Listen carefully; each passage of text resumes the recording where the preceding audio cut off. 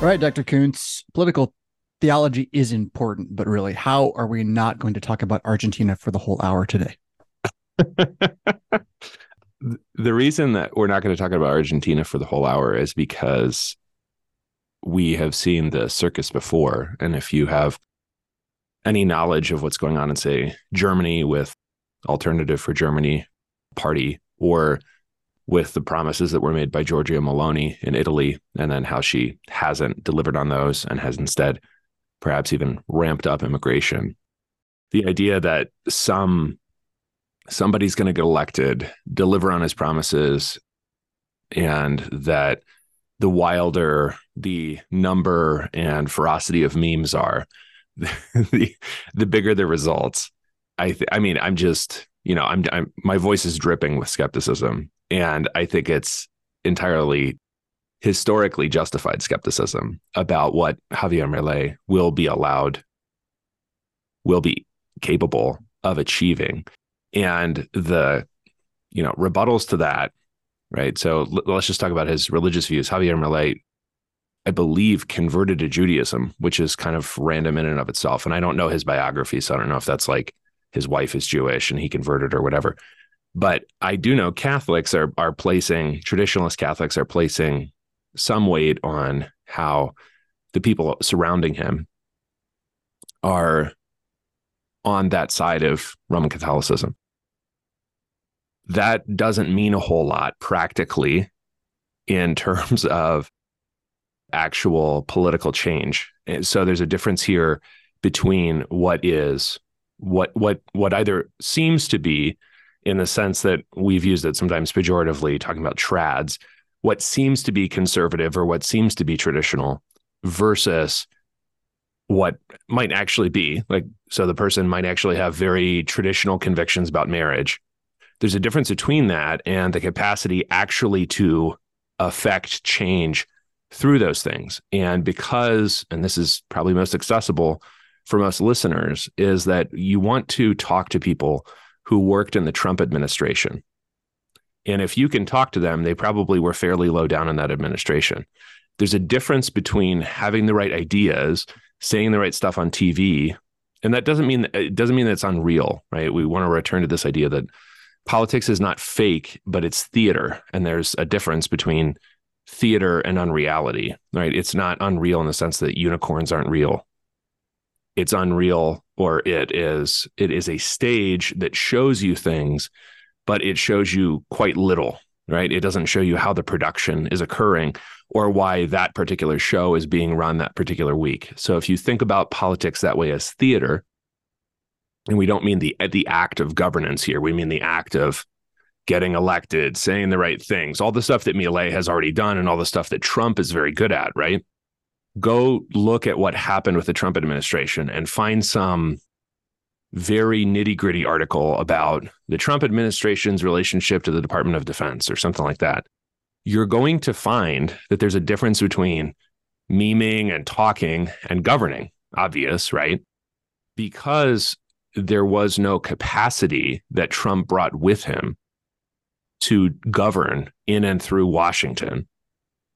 It sort of didn't matter what he said about the southern border. And in a way, it doesn't matter what he's saying about our southern border right now, or what Milei might say about was effectively Argentina's northern border, or lots of things, right? And it's not that I like object, and I don't know enough about Milei to say, here are the 5 things that I don't like that he says. I don't know enough about it. I know the style. I know some of the talking points.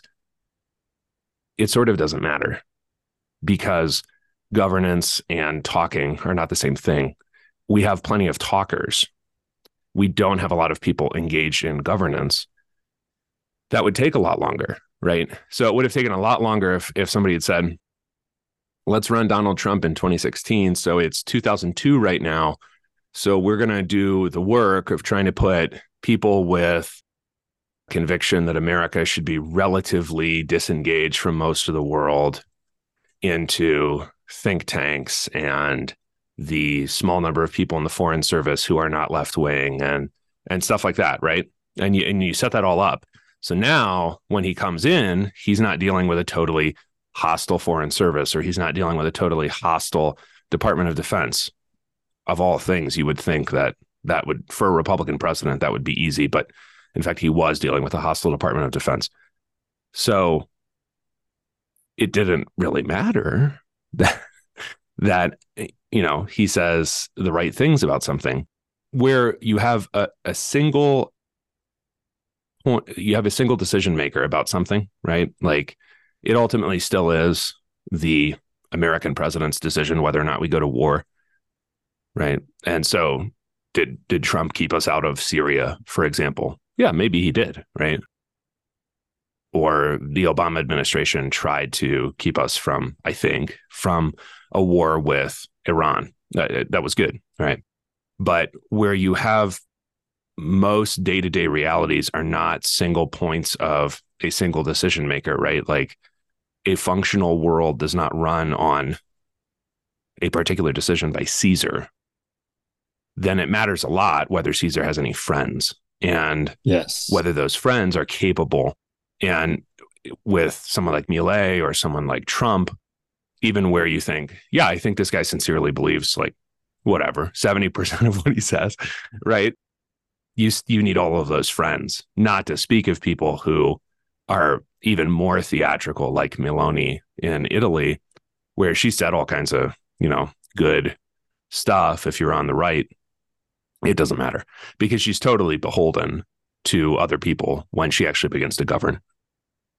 So Caesar's power is network, and network is story believed by others in the real world, which is certainly distinct from the voting populace's agreement with your show. So you end up winning the show for a moment, but in the actual battlefield now, you can't fight alone. And the one thing that my question about this guy, though, seriously, is like, how's he not dead? I mean, he's out there in the middle of these crowds. And then your connection to, Zionism as a political theology. Well, that's interesting. I didn't know that about the guy. So, but go for it.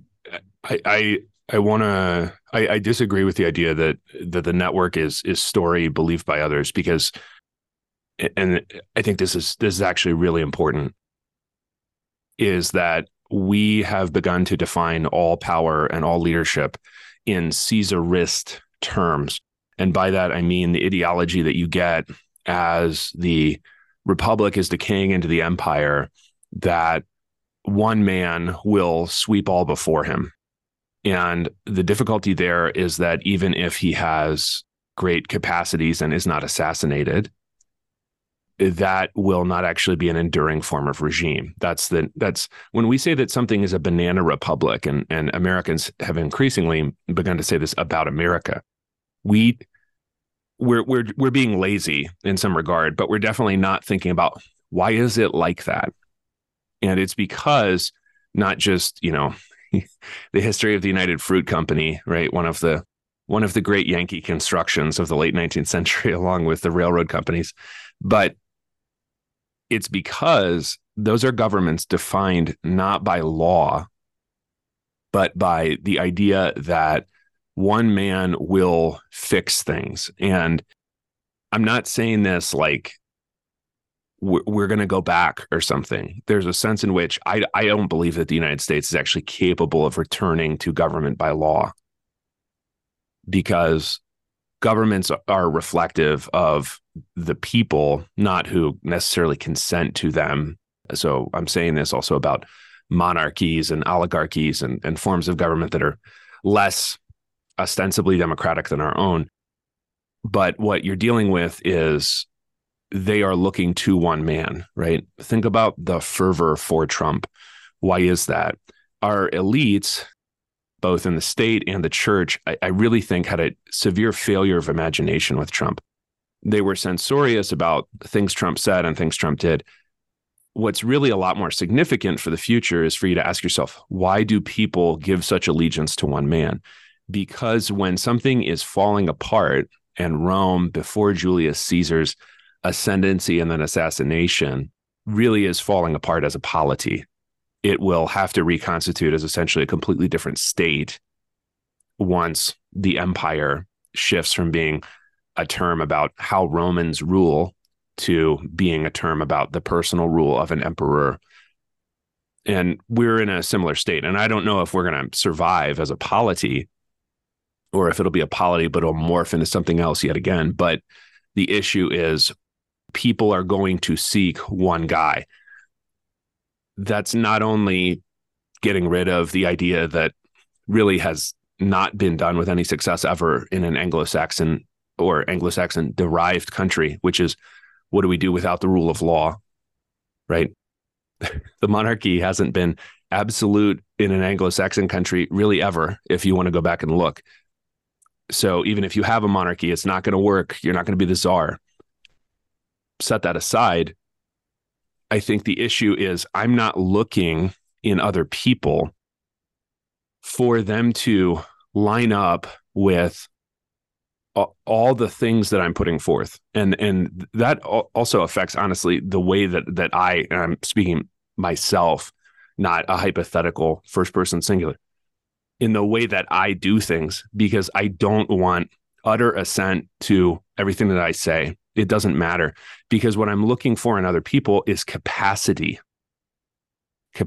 not only that they agree with me on certain things, especially where it might be my own like particularity, like this is the way I would prefer to express things, or, whatever. I don't think that matters quite as much. And I think that talking about it, like all of that assent matters, is a function of how latent and deep a kind of Caesarism is in us now, because we see so much weakness around us. We're like, well, I just want somebody to fix it. Right. And when that someone fixes it, the problem when that's dependent on him is that it begins to decay rapidly after his demise, his assassination, his death, whatever. Right. And a really good study of this we did, how many years ago was this now, would be, and this is kind of related to Argentina and the way that things that happen in Britain are related to America, is you can look at Francisco Franco's record. So he keeps his country from becoming communist. He dies. His country essentially changes into like perhaps the most left-wing polity on the continent of Europe within a matter of years. Function like almost overnight. And that is a function of the way that Caesarism operates, which is it's good as long as there is a guy. The problem is human beings just don't produce the same amounts of strength, conviction, charisma. I mean, all the different traits that you would want to find in a leader of any kind, even if it's like your boss, right? I wish my boss were more winning when he asked me to do things, whatever, right? Because you can't produce that time after time after time after time. You have to have something, whether it's a law of dynastic succession or it's a rule of law or a constitution or whatever it is that you're looking for that's going to keep the polity focused.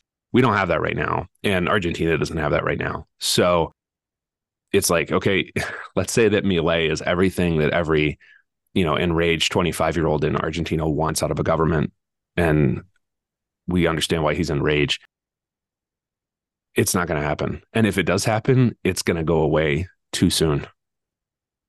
So this reminds me a lot of a conversation we had on Saturday night, in which I felt I was maybe overplaying my hand at a couple points with a guy who was a little younger and having a lot of hope in the governance by law of something. We'll leave it at that. Yeah. But the same thing is here. And so I mean, you said a lot of good stuff. I could comment for an hour. The notion that the United States of America is not capable of a return to law, period, I think is probably such a left turn for 95% of the average Pucetan American, let alone Lutheran, that we should spend a little more time on that. Like, why? Okay. Like, how can you make such a bold claim? I agree completely, but how can you make such a bold claim? Okay. It's a reflection of something that we've been doing both on the Monday show with drawing parallels between the late 60s and the early 70s and today, which in almost everything from crime rates to political talking points to easing into stagflation we're getting to. But it's also a reflection on a longer trend and this is based on observations we've been making for years on the show, which is that we're dealing with a situation that is a government of men and not of laws. And it was a hallmark of really all government in English-derived societies, that it was governed by law and not by men. And that wasn't a piece of naivete. And it wasn't, this vastly predates the US Constitution. Okay. So this isn't like, well, the Constitution's going to save us. You know, here comes Glenn Beck once again to remind us about the Constitution. This is the idea that men must be subordinate to law because law does or ought and therefore must reflect God's will. That's the idea. That's the idea behind natural right and premising your written constitution, if you have one, on the dictates of natural right, that your natural rights precede, okay, because they are divinely given, not because they existed in a Lockean state of nature and are kind of like fake, but because they are given by God. You have a right to life, for example, and then rights that follow with that, including the right to defend that life, the right of self-defense. And that a government should reflect that, whatever its form of governing is, which is going to have a lot to do with how many people there are and how related to each other they are, and whether there are different religious confessions and all kinds of stuff like that. But that's the basic idea, okay? And nobody actually disputes that in English history, and therefore also in American history, until and unless he's trying to institute something that's usually called tyranny, but I'm calling, from a different political context, largely a Latin political context, Caesarism, meaning government will not be by laws. Government will be instead by men and their particular whims. Okay. If you're going to do that, that is going to be extremely fragile because whims change and men die. That's why. That's why it doesn't last, or that's why you have more political instability in a Latin country, not just in Central or South America, but also in Southern Europe, than you do in a country that has a more settled form of governance. Okay.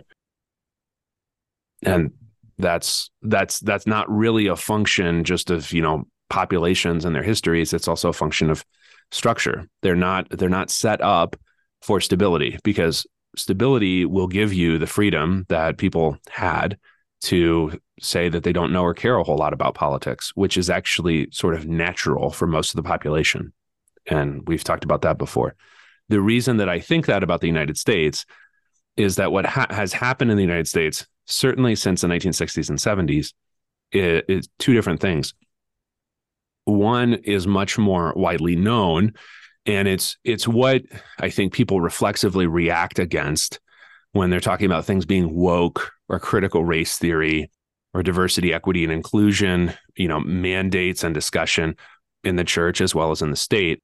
And that's a government of men. That is, you're not preferred because you're capable or because you would be good at this job. You are preferred because you are the right race or the right sex or the right gender, right? Whatever the class is, right? And so that's where the multiplication of protected classes is very important to our regime, because it gives them clients, new sets of clients. So, transgender people are a new set of clients, but the purpose there is that your fitness to do the job doesn't matter a whole lot. The fact that you are from the right political class and therefore can receive, but then also once you're in a position to do so, dole out patronage is really what matters about you. That's really what matters. And obviously there are going to be favored classes and disfavored classes, right? And this is where we've talked about the progressive stack that maybe debuted most publicly at Occupy Wall Street, which was an ancient history now, but it was there. So you can look that up if you're relatively new to the podcast, progressive stack, and see how that functions and who gets to talk first. There's a sense in which that is a little bit more theatrical than the other way, that I mean government by men and not by law, because all of that simply leads to dysfunction. So that's there might be people sincere about that. They actually believe if we have enough, disabled veteran Black lesbians as air traffic controllers, then America will be a better place. That's one thing. The other thing that is not generally so well known by most of the population, and is definitely not a talking point. So there's no, Moms for Liberty equivalent for talking about this, is that government by men means essentially something that you will notice if you follow the biography of any functionary. And this is what was called the deep state. But the reason I don't like that term is I think it mystifies something that's not actually that mystified, which is go find some functionary at the Brookings Institution or go talk to somebody who is a consultant for a defense contractor and look at their biography. And this could be a completely average person in terms of this world who's making a couple $100,000 a year and has a sort of a standard, colonial house in McLean, Virginia. That what has that person been asked to do? Well, what that person has been asked to do, there is a certain amount of competence required to be there, maybe, probably, right? Depending on whether they actually make something at that defense contractor or whether they're just, they had to pass typing yeah, class. Or maybe they're a pure lobbyist. I don't know. High marks. Yeah, but the issue there is you find out what's going on with that person, is that person's life is not subordinated, because it can't have been for him to have gotten there in life. It can't have been subordinated to the protection of the laws that we do have, right? To uphold and defend the Constitution of the United States of America against all enemies, foreign and domestic, because the nature of the regime is casino-like. It does not have the function of being a guardian anymore.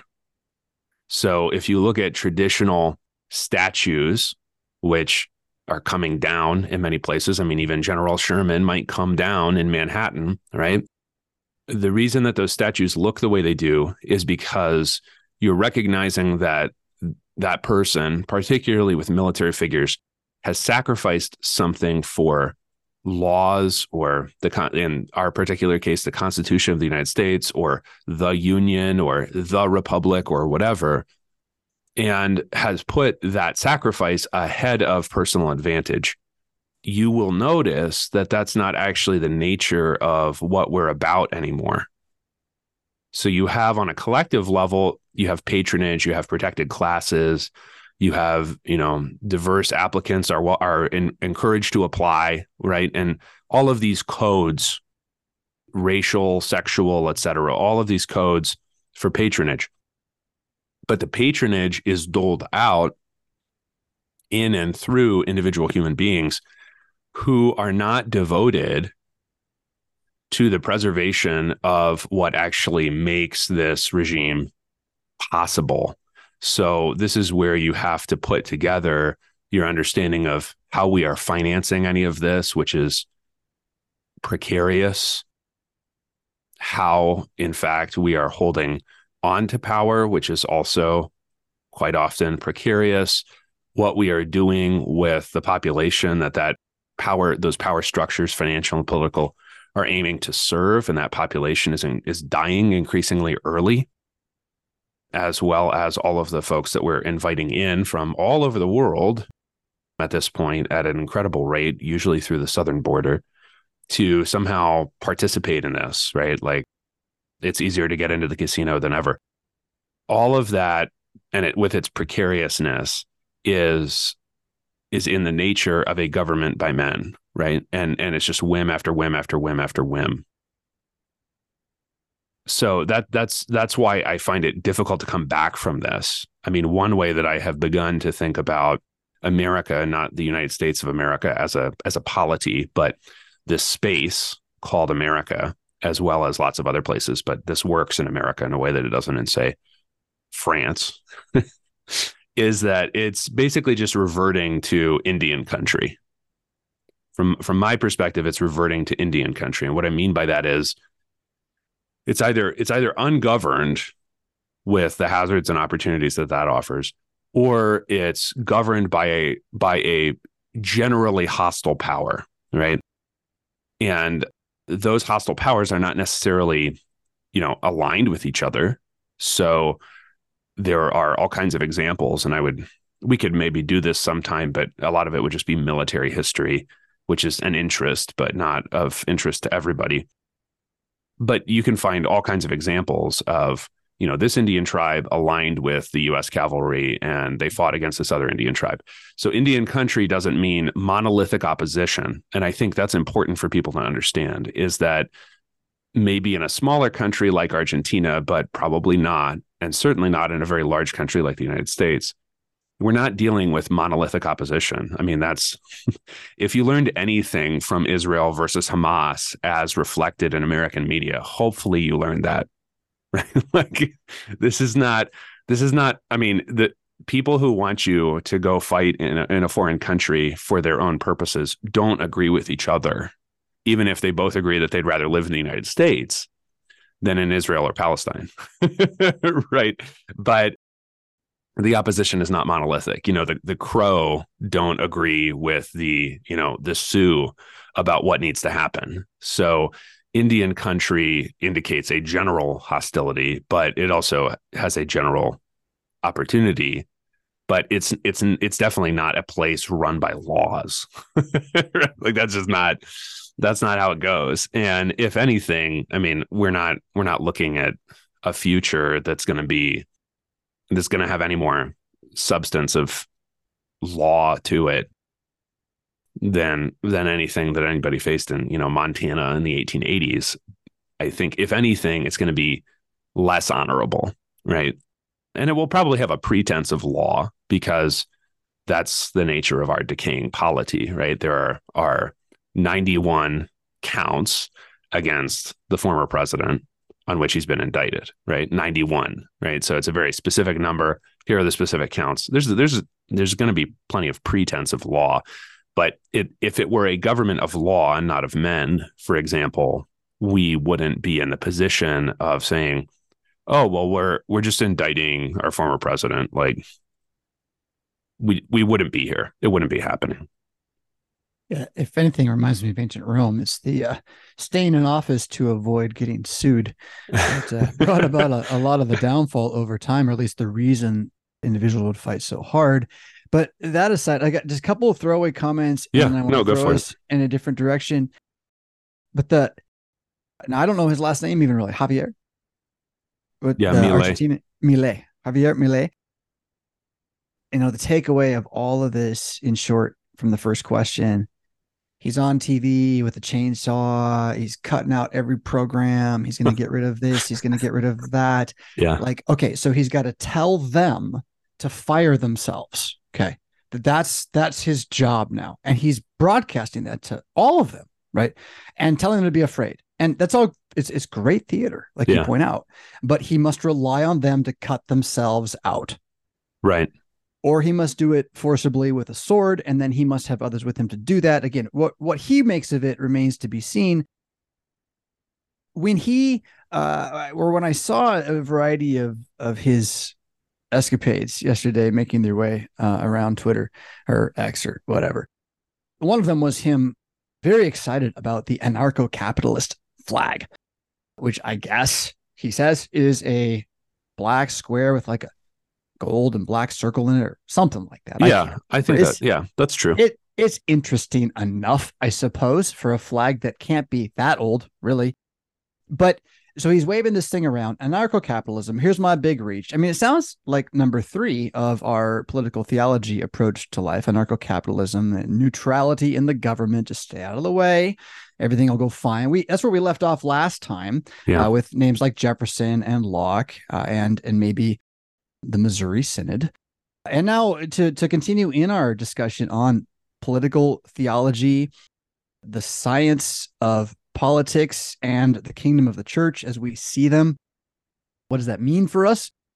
We're going to move on to point number 4, which is religion of influence, or the religion influences the government, sort of a prophet light approach to Yeah, and I think that it's the approach for which probably most conservative Christians in Argentina or anywhere else hope for. They want government and religion to have two distinct functions, for the government to govern things that pertain to this life, and for religion to govern things that pertain to the life of the world to come. But what they think should happen is that religion can influence government without somehow being thereby institutionalized.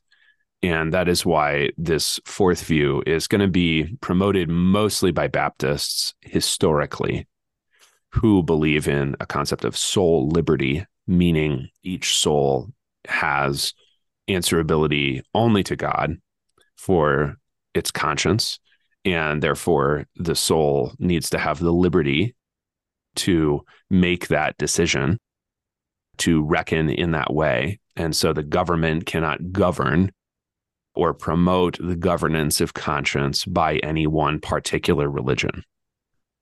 So yes, yeah, it's like they react from we were just talking about this, trust in man, trust in princes, yeah. and they react to it with, I answer to no man ever, no matter what ever. And if you hint that I must answer you, pass the salt, right? No, I shall not. I have soul liberty, right? It's this like, I mean, I hyperbolize, but it's a hyper reaction to number three. Well, yeah, and I think it's going to be familiar if listeners go to this article and just read through it and then look up some of the names. This is going to be pretty familiar because of its relative weight in American history. Hmm. Now, Naselli, I think, is honestly just wrong. I mean, he's just wrong that this is what English nonconformists or separatists, such as Congregationalists, said. They're going to fall into some of the views to come, because America is not actually founded by people who believe in either view number 3 or view number 4. Right. And by that, I mean the great weight of both history and population, even at 1776 or 1787, most people are going to believe in some institutionalized form of Christianity. That will be especially clear in the places that are more religiously uniform, particularly in New England, but also to some degree the South. The reason number 4 is familiar is because Baptists take up the mantle of evangelizing, particularly the South, but also the Middle States and New England, in territory that really should have belonged to the Anglicans, but they if you want to see what happens to your church when you put forth no effort into evangelization and church planting, look at the Church of England and the American colonies. Like, almost everywhere you're supposed to be in charge, almost nowhere do you even exist. And so the Baptists, and then later on the Methodists, slip into that gap that's been left and serve the population with the gospel. And that's why their ideas about the separation of church and state, but also the church's freedom in a very, I think, familiar Jerry Falwell moral majority, second Bush administration, George W. Bush being very public about being, of all things, a United Methodist. All of that is very familiar to us because it is Christian influence without Christian institutions in the government or authorized by the government, but Christianity being sort of everywhere. And this is generally what people are asking for when, like that football coach, and I think that was Washington State, they're just asking to, pray publicly before a high school football game. They're asking for number 4. Like, it's fine. And this is what number 4 is probably going to seem most reasonable to most people, especially most Christians in America, if you just sort of say it out loud. Is it fine if the high school football team prays over the PA system before the game?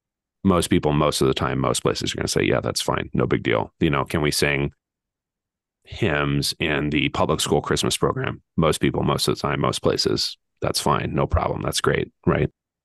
But the problem with number 4 is that it's just inherently unstable. And it assumes that the government is kind of neutral / open to being influenced. Whereas Right. the government is not guaranteed to be any such thing. you know, Right. So and it's an yeah, extension of number three again, where the it government is is. just a Yeah, it neutral is. idea. And can I just insert here too? Then what we have in number four is a belief that the church and state exist as separate things, wherein church is neutral, and the distinction is so great that there is no state in the church. The church has no state itself. And Right. so, as you Yes. point out again from the start of this, rule of men will dominate over rule of word, really, rule of law in such a place. I think it's extremely hard to preserve anything like number four, especially that the two let's say spheres are completely distinct, and only one influences the other, and it influences it in a positive way. And the easiest way to see this, and we can kind of slide into five in this way, view five, which is what Naselli says is a lot of what is called, quote, Christian nationalism today, but is in fact the general Protestant view at the Reformation. I mean, really without distinction of confession, Anglican, Lutheran, Reformed, Presbyterian, those are different historically. This is the standard one, and that is that government and religion are distinct, but they are not actually separated because they overlap, particularly in the area of things subject to natural law. And because the government needs to know and is in fact, whether it knows or not, that it is accountable to the living God, therefore it has some responsibility that overlaps with the church, as the church has responsibility, let's say, regarding people's marriages and adultery and stuff like that, that overlaps with things in which all governments everywhere are always interested. That is, who do you live with, and who are your children, and how are they being educated?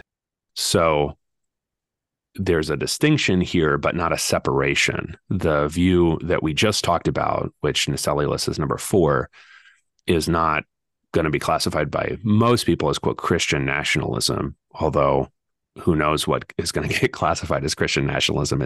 It seems to be most often a term of abuse or fear or, derogation. And then some people wear it proudly as a label. So it's honestly hard for me to tell what it's supposed to mean.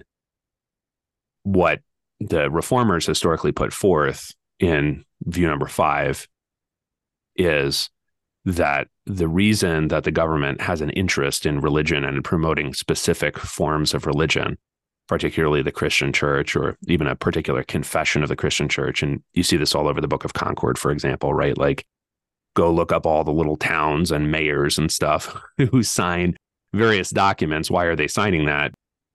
Because they're not just saying that, yeah, these are the churches we like, right? In the way that like a politician in Alabama might let everybody know that this is the church that he goes to, outside of Montgomery, right? I'm particularly proud of the Margrave of Brandenburg myself. Right. Yeah, I'm just really into Margraves generally. Like, Yeah, I'm with you, man. That's what it is. Hey, can I jump in again with yeah, go for it. Yeah. Number four, then, that the religion influences the state, right? And this again is going to be painted as the prophetic position. Yeah.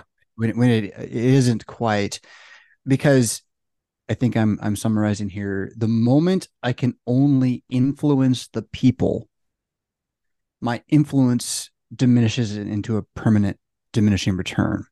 So if I am the prophet of God and all I've got is influence, and I tell you that, like, honestly, I kind of speak for God. You should listen sometimes. Right?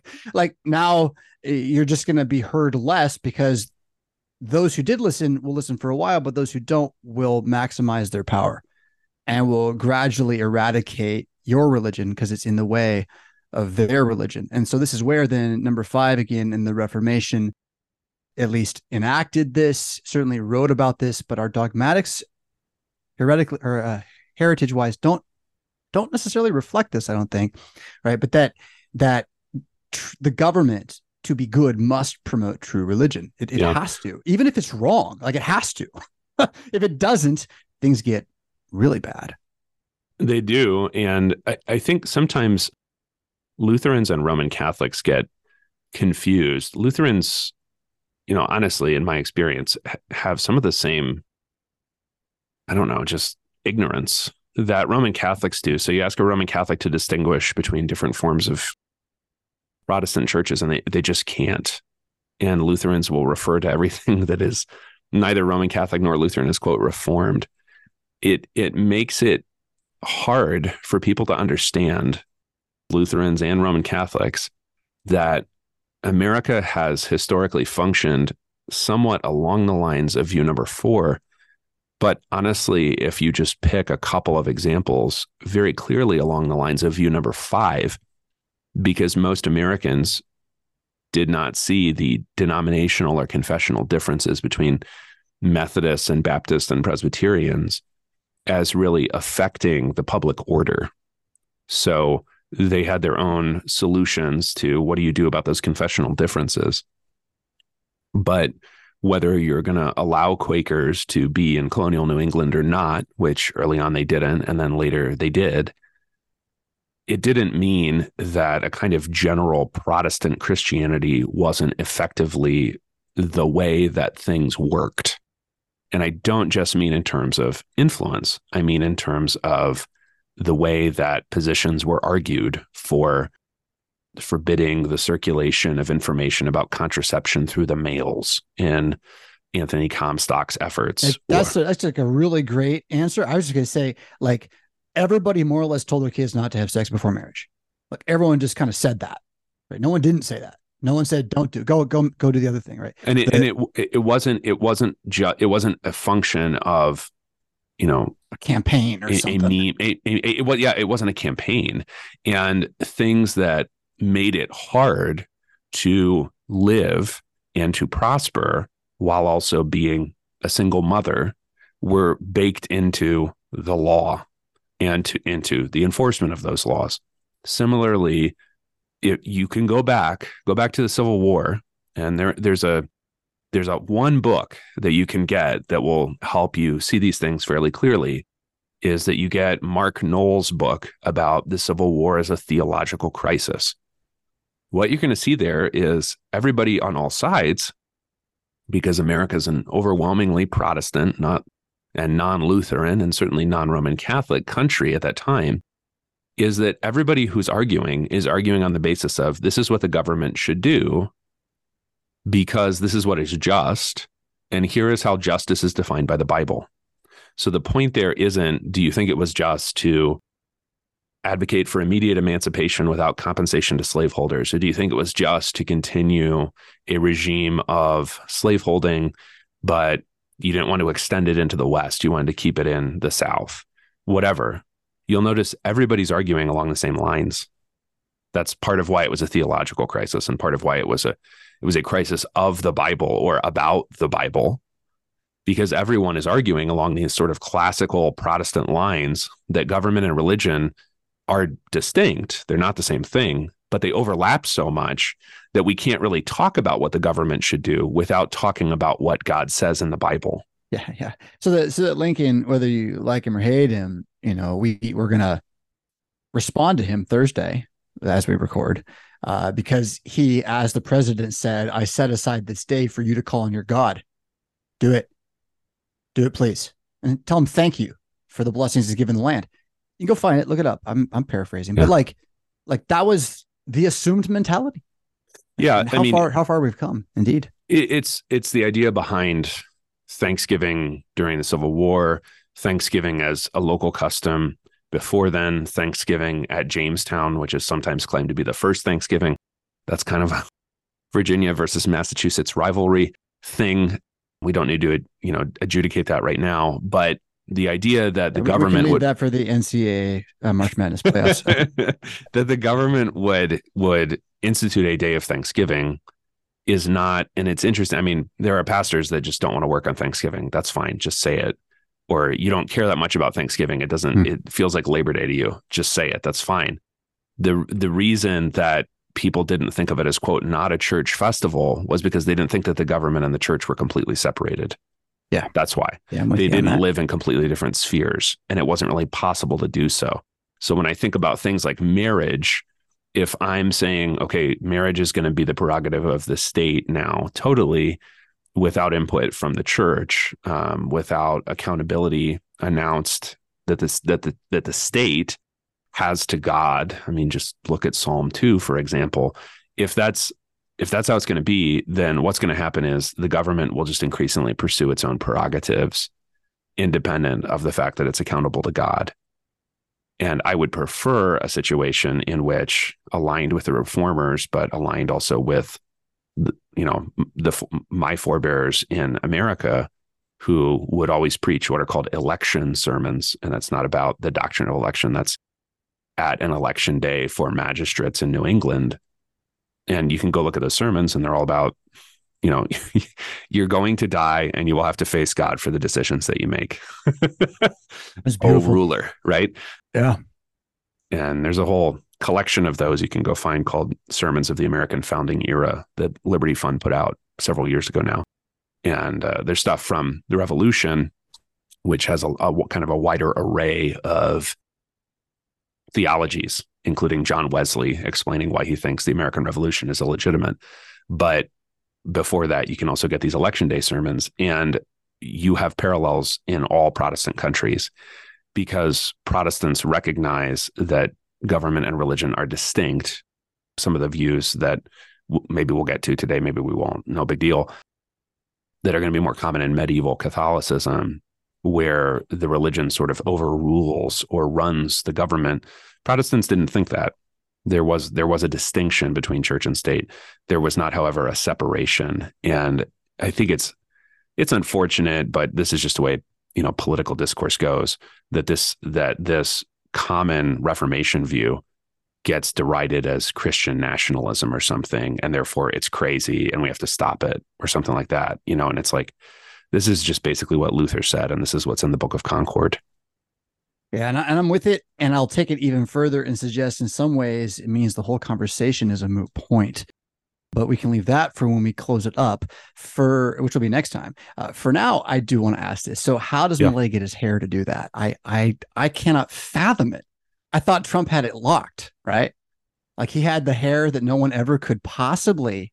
But then Milei's is like it comes around the side, around the ear somehow, and then underneath it's like a horn from some. Do you know what I'm talking about? I do, and I have absolutely no answer whatsoever. I love it.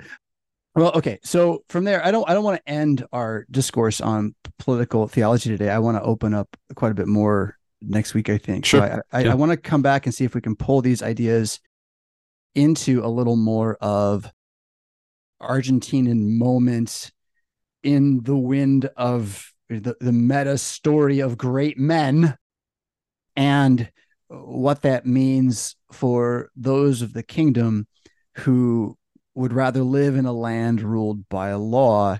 If the USA is not capable of a return to law, Dr. Koontz, what's a law-abiding Christian man to do? You would want to begin to think about where and how law could take the place of disorder and chaos, because that's what you're looking at in a government according to men's whims and wills. That's all that arbitrary means in Latin, is that it's up to men's choice, right? Their will, their desire. You want to see how you can in some way bring order to Indian country. And that is going to be, of course, extremely difficult. That is why what we are looking at in the future requires reserves of determination and clarity that we haven't needed in the immediate recent past. And I watched a long speech by Tucker Carlson to the place I used to work, the Intercollegiate Studies Institute. I think the speech was from last month, maybe. So October of 23. And one of the things he said was that he's 54 years old. He had grown up in a very frivolous time. And he didn't recognize that. It was decadent, meaning it was falling apart and it all seemed like a lot of fun. Yeah. And so you didn't really need people, and it's, he's saying this in his kind of, whatever, his Tucker Carlson way. I don't need to imitate, but, basically, like, it's okay to be serious about things. Sometimes there's a humorlessness, which I think is different from being serious. There's a humorlessness that our group has, like, they're not fun to be around. And that the reason that matters is that people don't want to follow grim reapers. They might want a grim reaper to come in and, slay their enemies, but you're not going to build a whole lot by being completely lacking in charisma or interest or calm. So there is a certain kind of a man that will be able to lead men in such a future, who needs to be serious about what he's doing, but I think not to take himself so seriously, which is obviously where the pendulum's going to swing. So if your parents were frivolous, you're probably going to overcorrect to be too serious, over serious, in a way that will cause you to feel that you are right in everything that you're doing, but to be incapable of convincing anybody else. Because people don't follow just on a, sheer logic. They don't listen to sheer logic. Logic is part of it. Also, the way that you say it and how you say it, and whether you say it in an interesting manner or in a manner that makes them feel like they're understood as you're saying things to them or whatever you're doing, that matters a lot. So in order to bring in more order, you need a different kind of a man than we have recently been producing. And we therefore also ourselves have to become different kinds of men than perhaps in our own lives we have heretofore been, because we didn't need to be serious. We didn't need to lead others. We didn't need to have much concern for their welfare, because things, I think we thought they were, at least, were taking care of themselves, right? Like the world just sort of ran on its own momentum.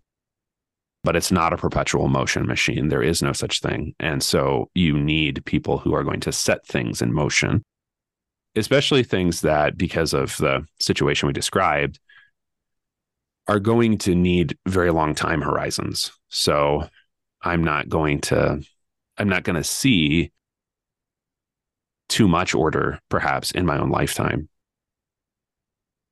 That's why we've used the metaphor, at least, of the frontier before, because the first generation that settles the frontier is usually not a generation that is going to see immense order, comfort, or prosperity in its own lifetime. And if you know that, it's not, it's not like a big letdown. Like I don't sit around thinking to myself, man, I wish I had been a boomer so I could have lots of personal wealth. Like, it doesn't, like, whatever, like, get over yourself. It doesn't matter that much. But if you know that that's probably the way it's going to be, then you can, I think, prepare better for the future, rather than, I think, holding on to the past in a way that's usually kind of unproductive, because it's not coming back. It's not coming back. Like, we're not going to, this is sort of the farce, but people know it, right? This is the farce of Republican debates right now.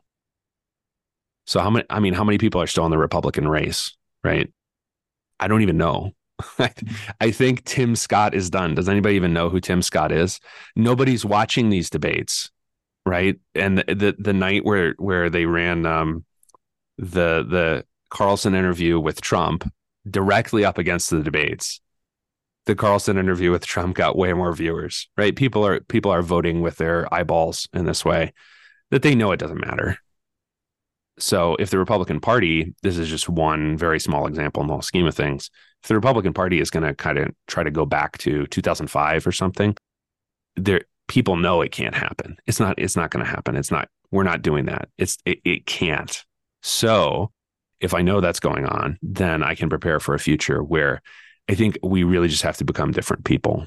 We can't be the kinds of people, and therefore can't obviously live the kinds of lives and have exactly the kinds of institutions that we did 20 years ago, because we're not living in 20 years ago. We don't have a lot of continuity between then and now. So men ruled by law are going to be inherently different than men who are ruled by men. And as fun falls apart around us, to avoid we mentioned it earlier a couple times, the knee jerk of overcorrection. Luther talks about the drunk man on the horse, right, about to fall off, pulling himself back up to the other side. How do you stay centered? How do you stay calm? Right? How do you remember that today is given to be jovial, really, right? And I think it's my way of reframing what we were saying, Adam, that Yeah. I'm here to speak, not to scare, right? But encourage, which doesn't have to be humor, but can be. But there's this charisma that is there, which is the antecedent to, or the opposite of the Grim Reaper that you mentioned. All of that, I can maybe take into a more direct proverbial thought or maxim, Yeah. which I pull from. I think maybe you gave me this as a takeaway 2.5 years ago.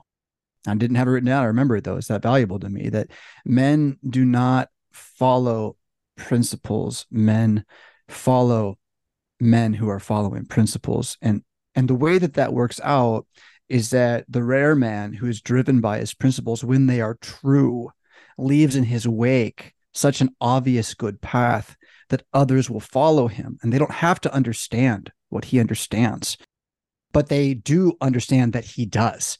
And they love that about him. Now he's going to understand then the law. He will say, it's not about me. It's not that I am great, is that I follow what is true. Right? Exactly. Right. Yeah. Right. And that this is the kingdom. Hello. When we got it. It's for you. You go ahead and close this today.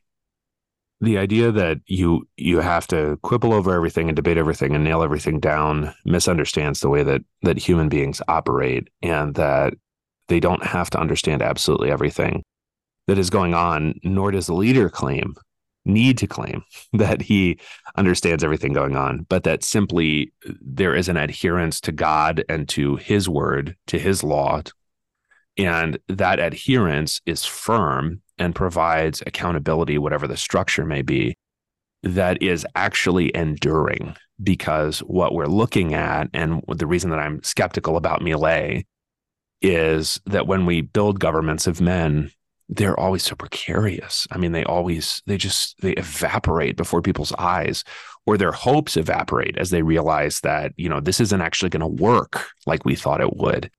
But that when we build states, nations, churches, whatever we're building, whatever institutions, around God and his law, his teaching, his revelation, then we are dealing with something that's actually enduring. And then we can found it and then move from there without having leaders to whom we are captive while they're alive, and whose ability to help us immediately goes away after they die. Adventure is not the pursuit of comfort. And I too am skeptical of Millet, but I think his hair is proof positive that it doesn't matter what you look like. It's what you do. If you're listening to A Brief History of Power, you know where to find us, or you wouldn't be here. The Hebron Collegium is a gap-year Bible school for men in Rockford, Illinois. Semi-monastic boot camp for Christian living. Cowards and slackers need not apply. HebronCollegium.com. What do you think of when you hear the word college? Expensive? Liberal? Woke? Imagine a college that is affordable. A college that is unapologetically conservative and Lutheran. A college that won't take a dime of federal funding. A college that teaches the best of our Western heritage. A college where students grow in the Christian faith instead of leaving it behind. This is Luther Classical College, a college by Lutherans and for Lutherans. Visit our website, lutherclassical.org, subscribe, become a patron, and join the thousands who are making Luther Classical College a reality. At 7,123 feet, you can find mountains soaring above you and rivers running swiftly in the valley below you. Natural beauty of every kind. But our God is richer in his gifts than this. At 7,123 feet in Pagosa Springs, Colorado, you can also find God's Word preached purely and his sacraments given out for your salvation at Our Savior Lutheran Church and School. Located off US 160 just west of downtown Pagosa, our Savior offers your children a wonderful place to learn of Christ and His wisdom week in and week out, and offers you the medicine of immortality Sunday in and Sunday out. Our Savior Lutheran School provides a Christ-focused classical education that enriches the child's soul with the best that has been thought and said to the glory of God. Whether you visit while vacationing or hunting in the beauty of the area, or whether you would like to join a group of faithful Lutheran Christians, our Savior Pagosa Springs has what you're looking for. Divine service with Holy Communion is each Sunday at 9 a.m., and Bible class follows at 10:30. At more than a mile high, you will find Christ in all His glory in the midst of His people at Our Savior Lutheran Church and School, a proud sponsor of A Brief History of Power. Find out more at oslcpagosa.org. North Idaho is home to beautiful mountains and scenic lakes, small-town tranquility, civil freedom, and the faithful Lutheran parish of Blessed Sacrament Lutheran Church, located in Hayden, Idaho, near Coeur d'Alene. Blessed Sacrament Lutheran Church is a proud sponsor of A Brief History of Power. If you like what you hear on Brief History, then you will love Blessed Sacrament, where the Lord's Word is faithfully preached and Christ's body and blood are administered at every divine service. Whether you are visiting Idaho or considering moving to Idaho, wouldn't it be nice? Please join the saints of Blessed Sacrament Lutheran Church for the Mass and Augsburg Academy Bible Study. Directions, service times, and much more information about this confessional, liturgical parish may be found at blessedsacramentlutheranchurch.com. Blessed Sacrament Lutheran Church, historic Christian orthodoxy, the evangelical Lutheran faith in the beautiful inland Northwest.